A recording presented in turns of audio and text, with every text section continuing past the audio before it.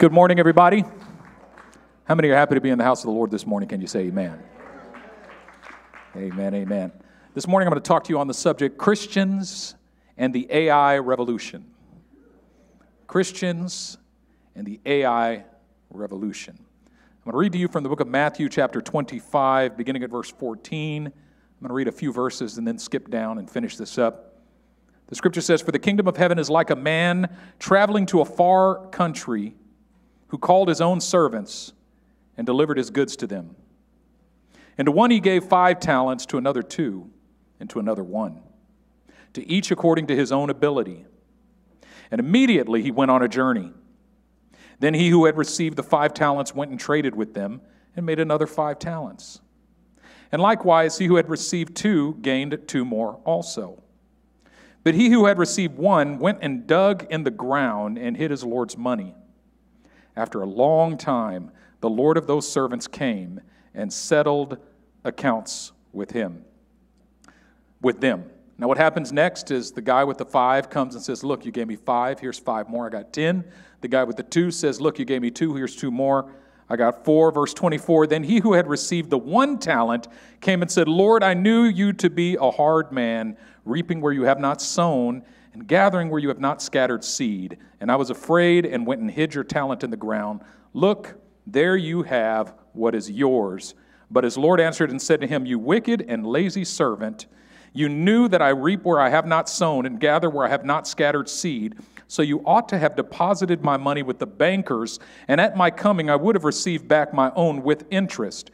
So take the talent from him and give it to him who has 10 talents. Father, I pray today that you speak to us mightily by the power of your word and spirit. I pray it in Jesus' mighty name. Amen. This week I've been meditating on this parable, and I see it in a little bit different way. I've preached this parable many times before over the years, and I've always focused on the statement of the man with the 1 talent at the end. I knew that you were a hard man. I knew you to be a hard man. I even preached a sermon called Hard Man Theology. The guy said, "I knew you are a hard man, you reap where you have not sown," meaning you're always taking what's not yours. I knew that you just want to take from me. That's what the Christian faith is about, is God just kind of shaking you down and looking at your life and say, "What you got that I can use? I'll take that, I'll take that, I'll take that. So here's what's yours." And the problem was the man did the bare minimum. And that's true. That's valid.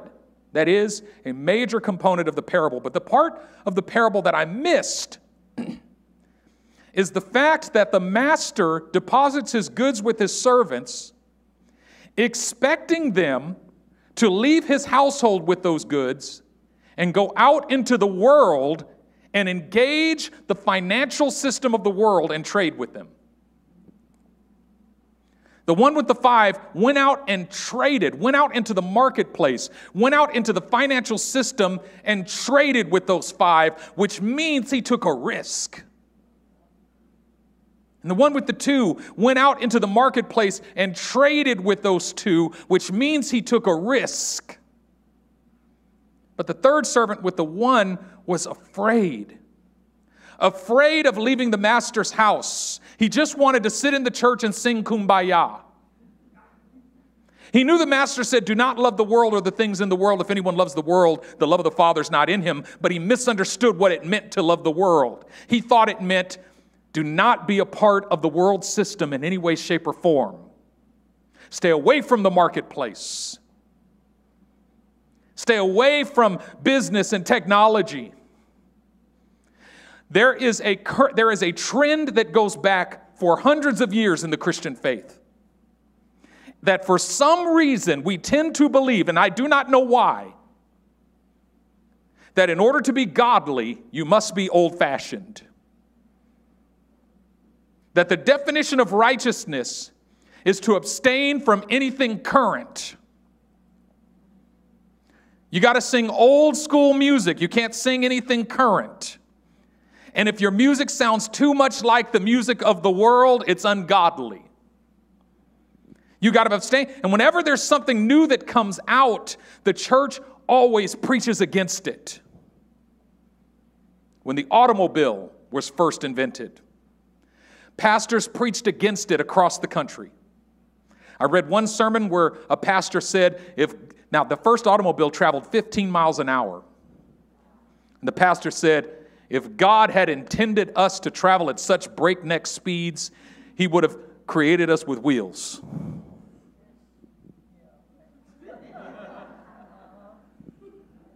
Breakneck speeds of 15 miles an hour. The automobile was seen by some as the mark of the beast. How many times have I heard that one? It's the mark of the beast. We're so afraid that something might be the mark of the beast or might be evil that the church tends to wait 20 or 30 years before we engage with it because we want to be godly, so we abstain from it. I want to write a book one day about the mark of the beast, and all I want to do is just look in every century and see what the prominent ideas of what the mark of the beast were, with no commentary.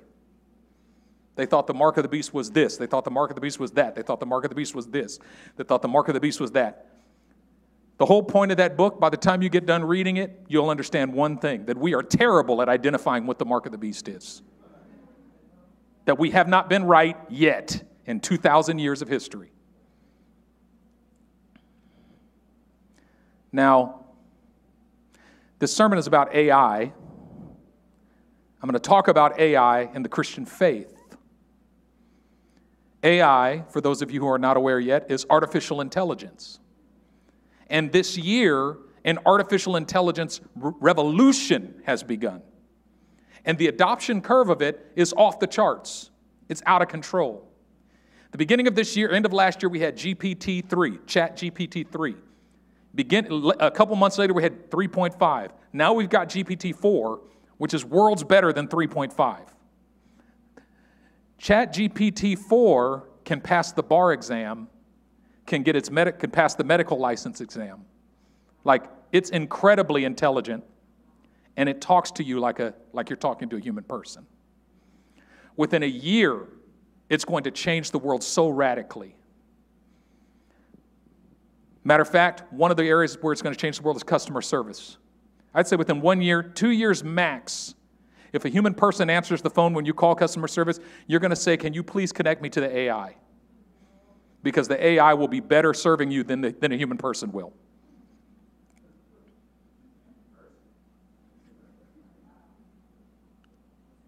And there's a lot of fear around AI. And the more I talk to Christians, the more I hear the fear in voices. And yes, there is going to be an evil side of this thing. Technology is always used for both good and evil, but technology itself is never either good or evil inherently. It's how you use it. And so many of us are afraid to use it for good because we see how people use it for evil. And so we tend to say, well, I better stay away from that because it can possibly be used for evil. Well, if that's the case, then you can't use anything, because anything can be used for evil. Clothing can be used for evil. I could take off this shirt right now and strangle somebody with it. So you say, well, if it can be used for evil, I better not wear it. Anything can be used for evil. The Christian faith itself has been used for evil. Now, trust me, this is a sermon. This is not just a pitch for AI, okay? So stick with me. I know what you're thinking. First it was Bitcoin. Now it's AI. The pastor always got something that he's pushing. I'm not pushing it. Here's what AI is going to do. The revolution, what it does is it makes information and expertise widely accessible. What does that mean? What it means is what used to take years of getting higher graduate degrees to do something, now you can do it with a little bit of knowledge and ChatGPT. Matter of fact, I have zero coding knowledge or experience. I couldn't write a line of code to save my life.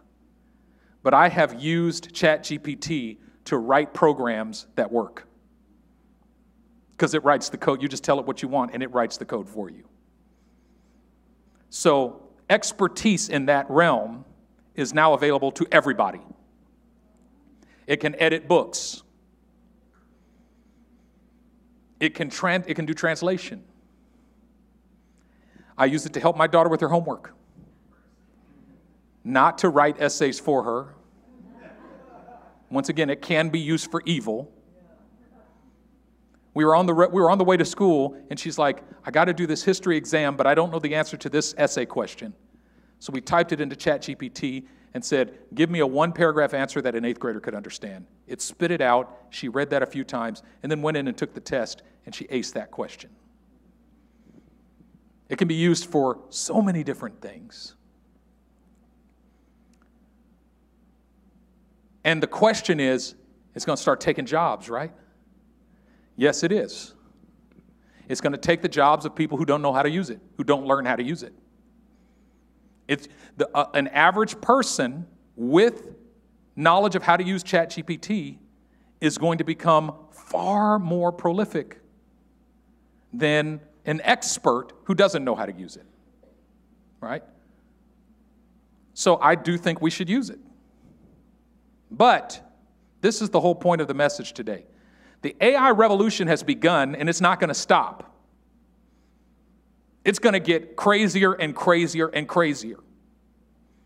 I mean, just the stuff that's going to come out, like I could see within a year, there's going to be an earpiece that will do translation for you. You can talk to somebody who speaks Spanish, and it'll translate and speak English in your ear. They'll have one in their ear. You can speak English. It'll translate and speak English or speak Spanish in their ear. And people who speak different languages will be able to communicate with one another. Can you imagine coming into this church and everybody gets an earpiece and you just select the language you want and it'll talk to you, it'll translate the sermon into your particular language? Do you know that technology already exists? Like, it's just a matter of the application of that technology. All of the technology already exists. It's the application of it. It's going to get crazier and crazier and crazier and crazier. The question is, when something becomes widely accessible, it loses its value. Follow me. I'm going somewhere today, I promise. I have a spiritual point. If somebody invented a powder that you could buy that packet of powder, dig a hole in your backyard, pour in charcoals, sprinkle the powder over the charcoal, bury it, and come back in a week, and all the charcoals turn to diamonds? Imagine that. Guess what would happen? Diamonds would become accessible to everyone. Imagine everybody wakes up tomorrow morning and digs up a pile of diamonds. Guess what happens to diamonds? They lose their value immediately because everybody's got them. When something is rare, it is highly valuable. When something is widely accessible to everybody, it loses its value. Do you know what would be highly valuable? The powder. The powder would be worth more than the diamonds.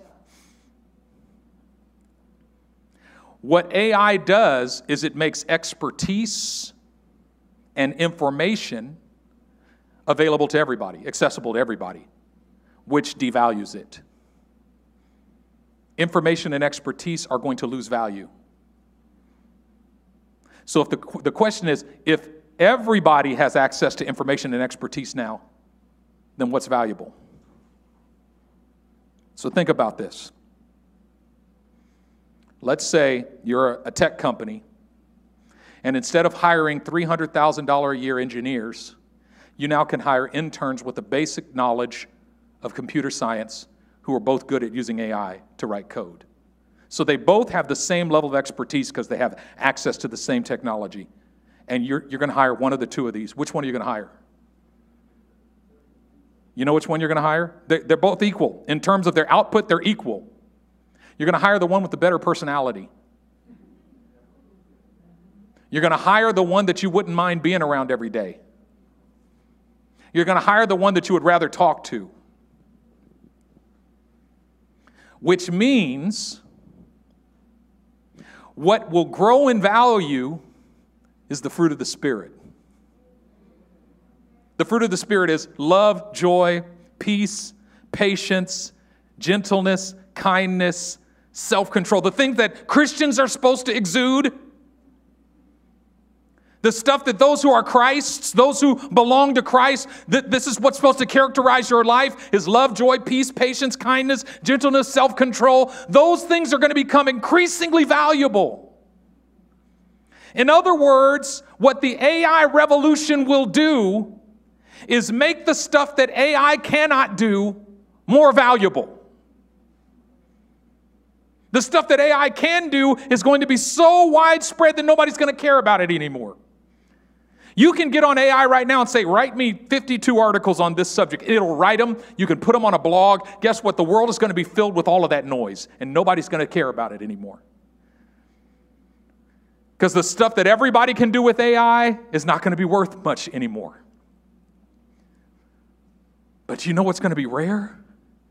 Is love, joy, peace, patience, kindness, gentleness, self-control, the fruit of the Spirit of God.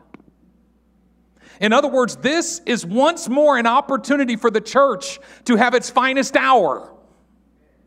This is once more an opportunity for those who belong to Christ to rise above the noise. This is one more opportunity for the kingdom. See, there's so much fear about what it's going to do to the church and what it's going to do to the Christian faith. And we're getting to the place where it's going to overshadow. No. Jesus, listen, Jesus said, upon this rock I will build my church, and the gates of hell will not prevail against it.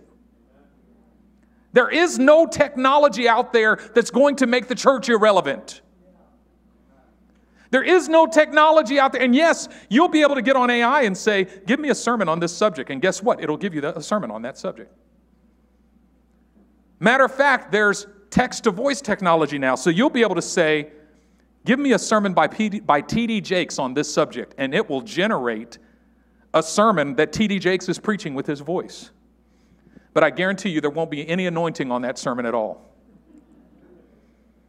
Because do you know what's going to be in short supply? The presence of God, the power of God, the Spirit of God, the love of God, the wisdom of God, the understanding of God.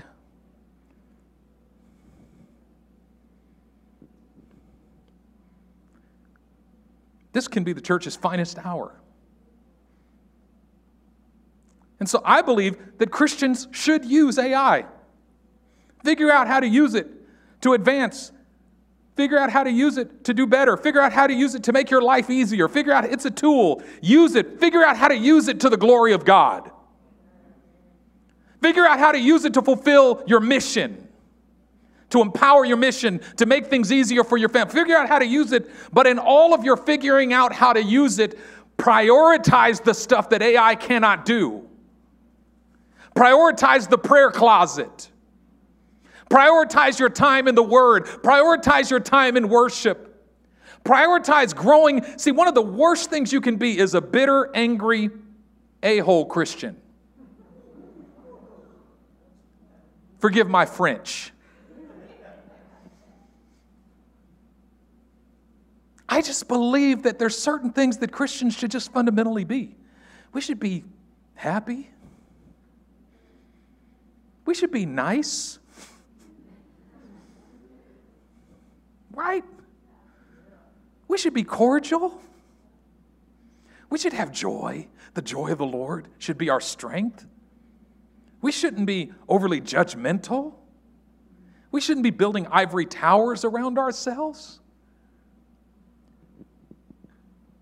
That, in other words, there's a constellation of relational characteristics that are supposed to characterize every believer. Remember what Jesus said, John 13:35. By this all men will know that you're my disciples. How? That you love one another. How seriously do we take that? A new command I give you, love one another as I have loved you. Let me tell you something. Your excellence at work is going to become accessible to everybody. Everybody's going to have access to excellence in the workplace through AI.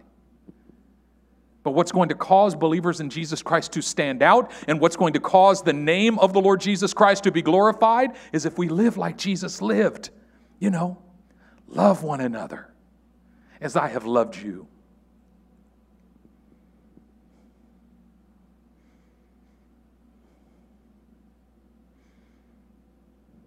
I don't want us, there's two extremes that I want us to avoid. I don't want us to miss the AI revolution. I mean, this is the early adopter stage. And the quicker you get on, the better. And we can be so heavenly minded that we're of no earthly good. Just sit in the church and sing Kumbaya, and the world passes us by.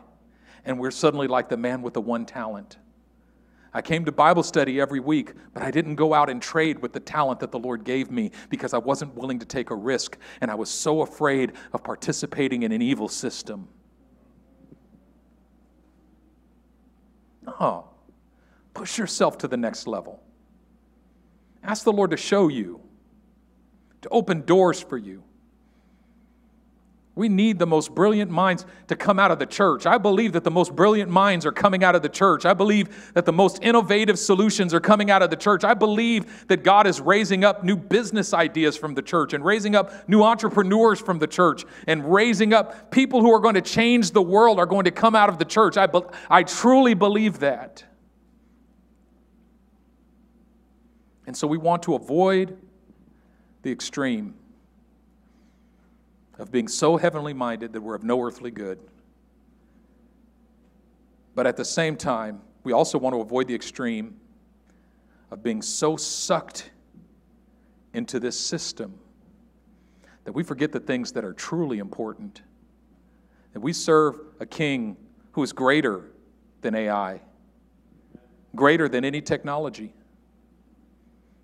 greater than any movement. That this revolution will come and go, and the next one will come.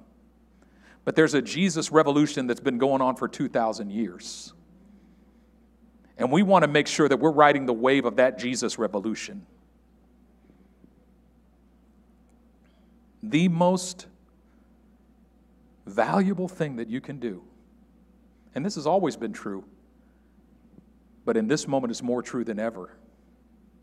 The most valuable thing that you can do is to make a decision to grow in your relationship to Jesus Christ. Somebody just broke into her purse and stole something, took something out. Or there was a fire up in there.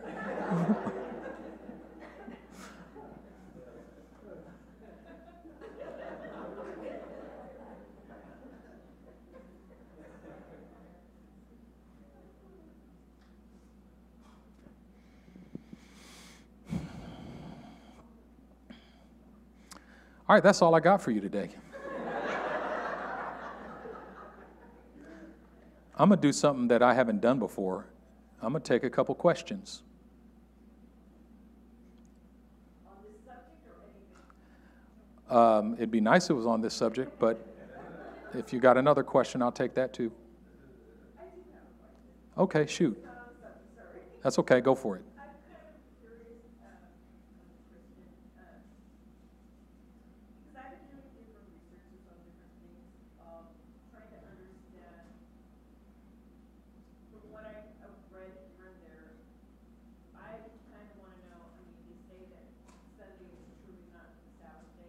Oh, yeah. Mm-hmm. So I was just wondering what your opinion is on that. Okay, so the question is about the Sabbath, and actually that does pertain to this subject because her question is, Sunday is not the Sabbath, so why do we worship on Sunday instead of the Sabbath, which is Saturday? The commandment says, remember the Sabbath day to keep it holy.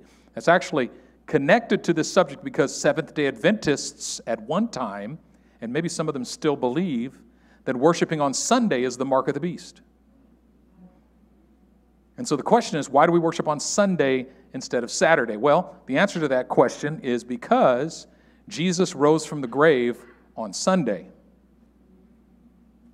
And so Sunday, from the time of the early church, was called the Lord's Day. They worshiped on the Lord's Day, which was the day of the resurrection, which means every Sunday service is a celebration of the resurrection of Jesus Christ. And so that's the foundational historical answer to that question, that the early believers worshiped on Sunday. They gathered to worship on Sunday as a weekly celebration of the resurrection of the Lord Jesus Christ. Could you imagine the first Sunday after the resurrection? It's like 7 days ago, he arose. That's crazy, right? It's like, imagine like being so close to the actual historical event of the resurrection. Secondly, The second level of that is the apostles would teach that it doesn't matter what day or what time you worship. That you're actually supposed to worship 24/7, 365. We could have a Wednesday night service.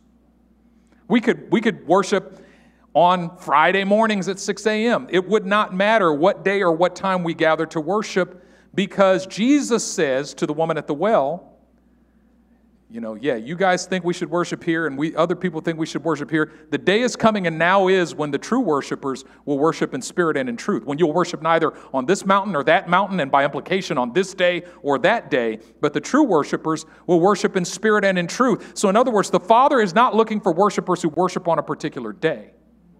The Father is looking for worshipers who worship in spirit and in truth.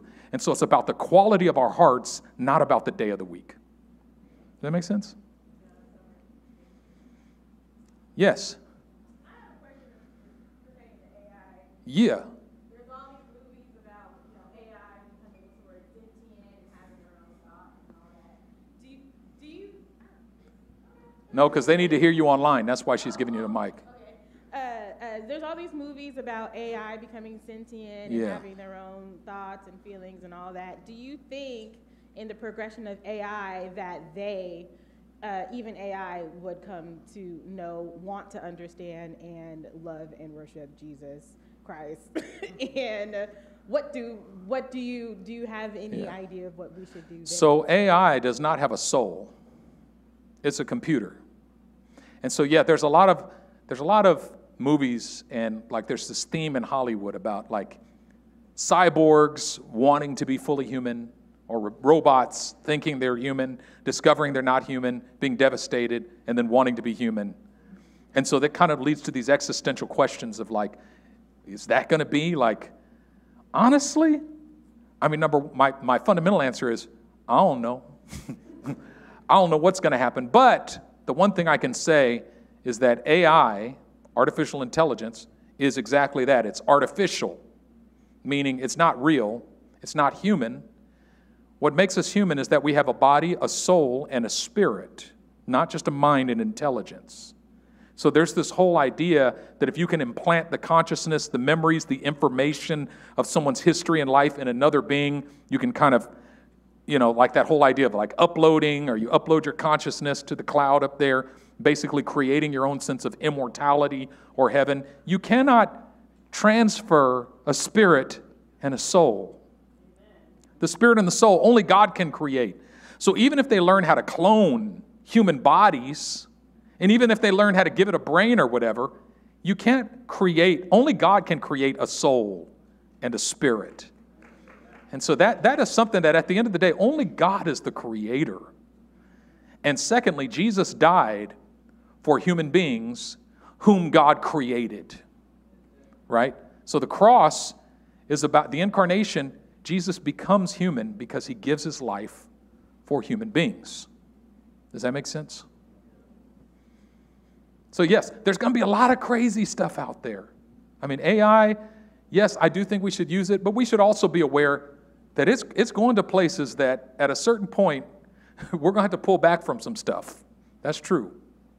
There was a question over here. Oh, and then Michael, you had a question too. But we'll start with this question over here. Over there.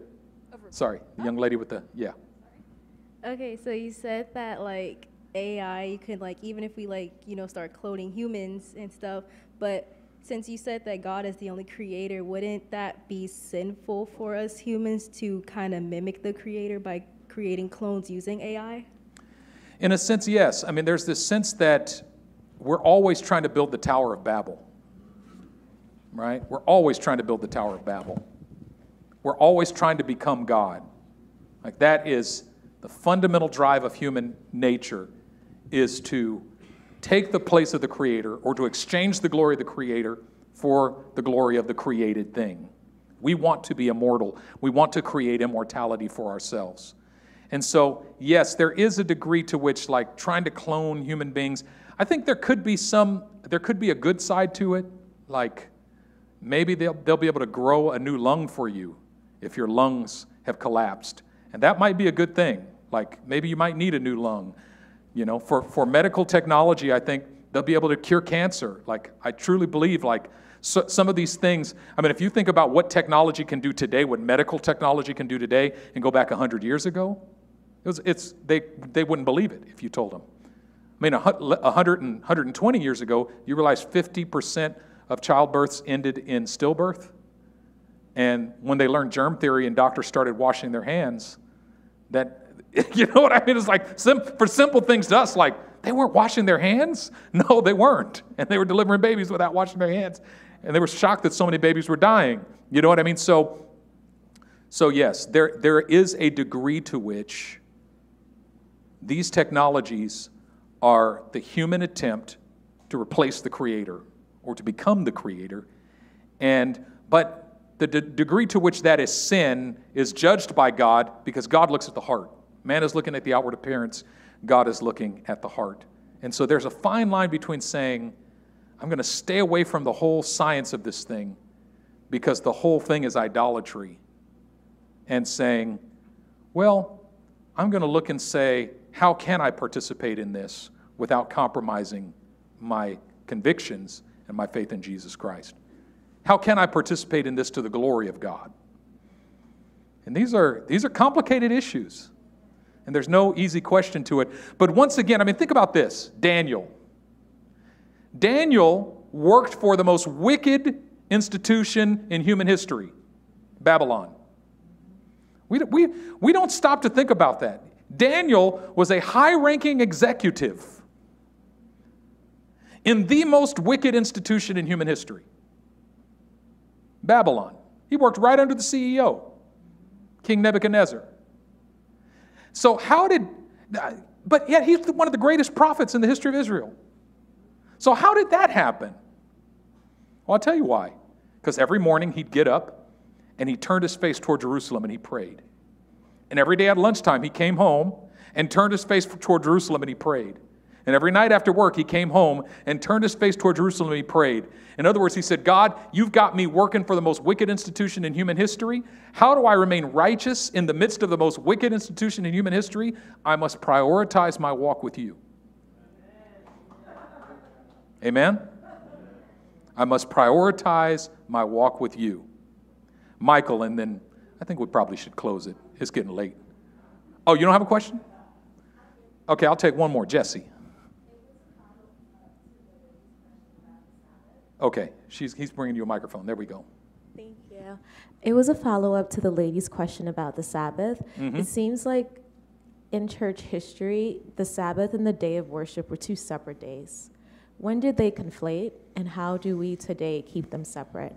Because it seems the Sabbath is God's gift to us to rest, right? Not to come to church and worship. And for those of us who serve, it's actually work, like yourself. And so I think the follow-up to that is, how do we not conflate the two, have a Sabbath, and then have a day of worship? Yes, the Sabbath for the early church very quickly became a principle. The Sabbath, which was the day of rest. Matter of fact, the Hebrew rabbis would say that on the Sabbath, God actually created something on the seventh day. If you look at the 7 days of creation, on the first day he creates, right?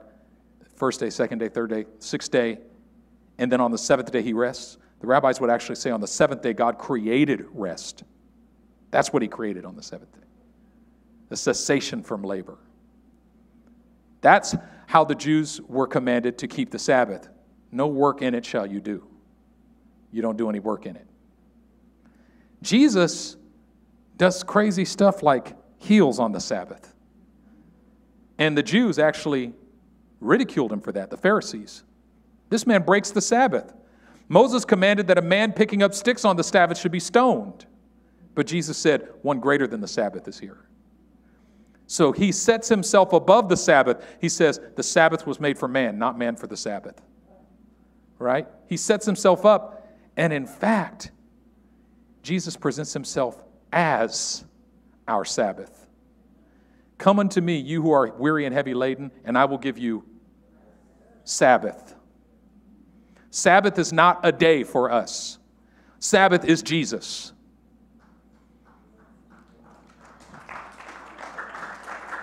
Right? Now, Sabbath continues to be a principle for us, meaning if you are working 7 days a week, there's some idolatry in there because you think everything has to be done by your power.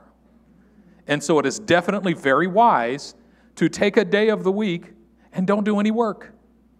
And what would they do on the Sabbath? They would sit and they would meditate on Scripture. It was a time for them, and remember, it was called the affliction of the soul. In it no work you shall do, you shall afflict your souls. Cessation of work is an affliction of the soul because everything in you is going, ooh, I need to do this. Ooh, I need to do that. No. You're going to trust the Lord.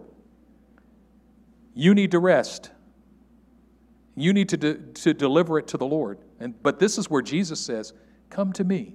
If you're weary and heavy laden, come to me, and I will give you rest. Take my yoke upon you and learn of me, for my yoke is easy and my burden is right, and you will find, my burden is light, and you will find rest for your souls. Does that make sense? Awesome. All right, I think that's enough. Amen. We should do that from time to time, huh? Amen. Amen.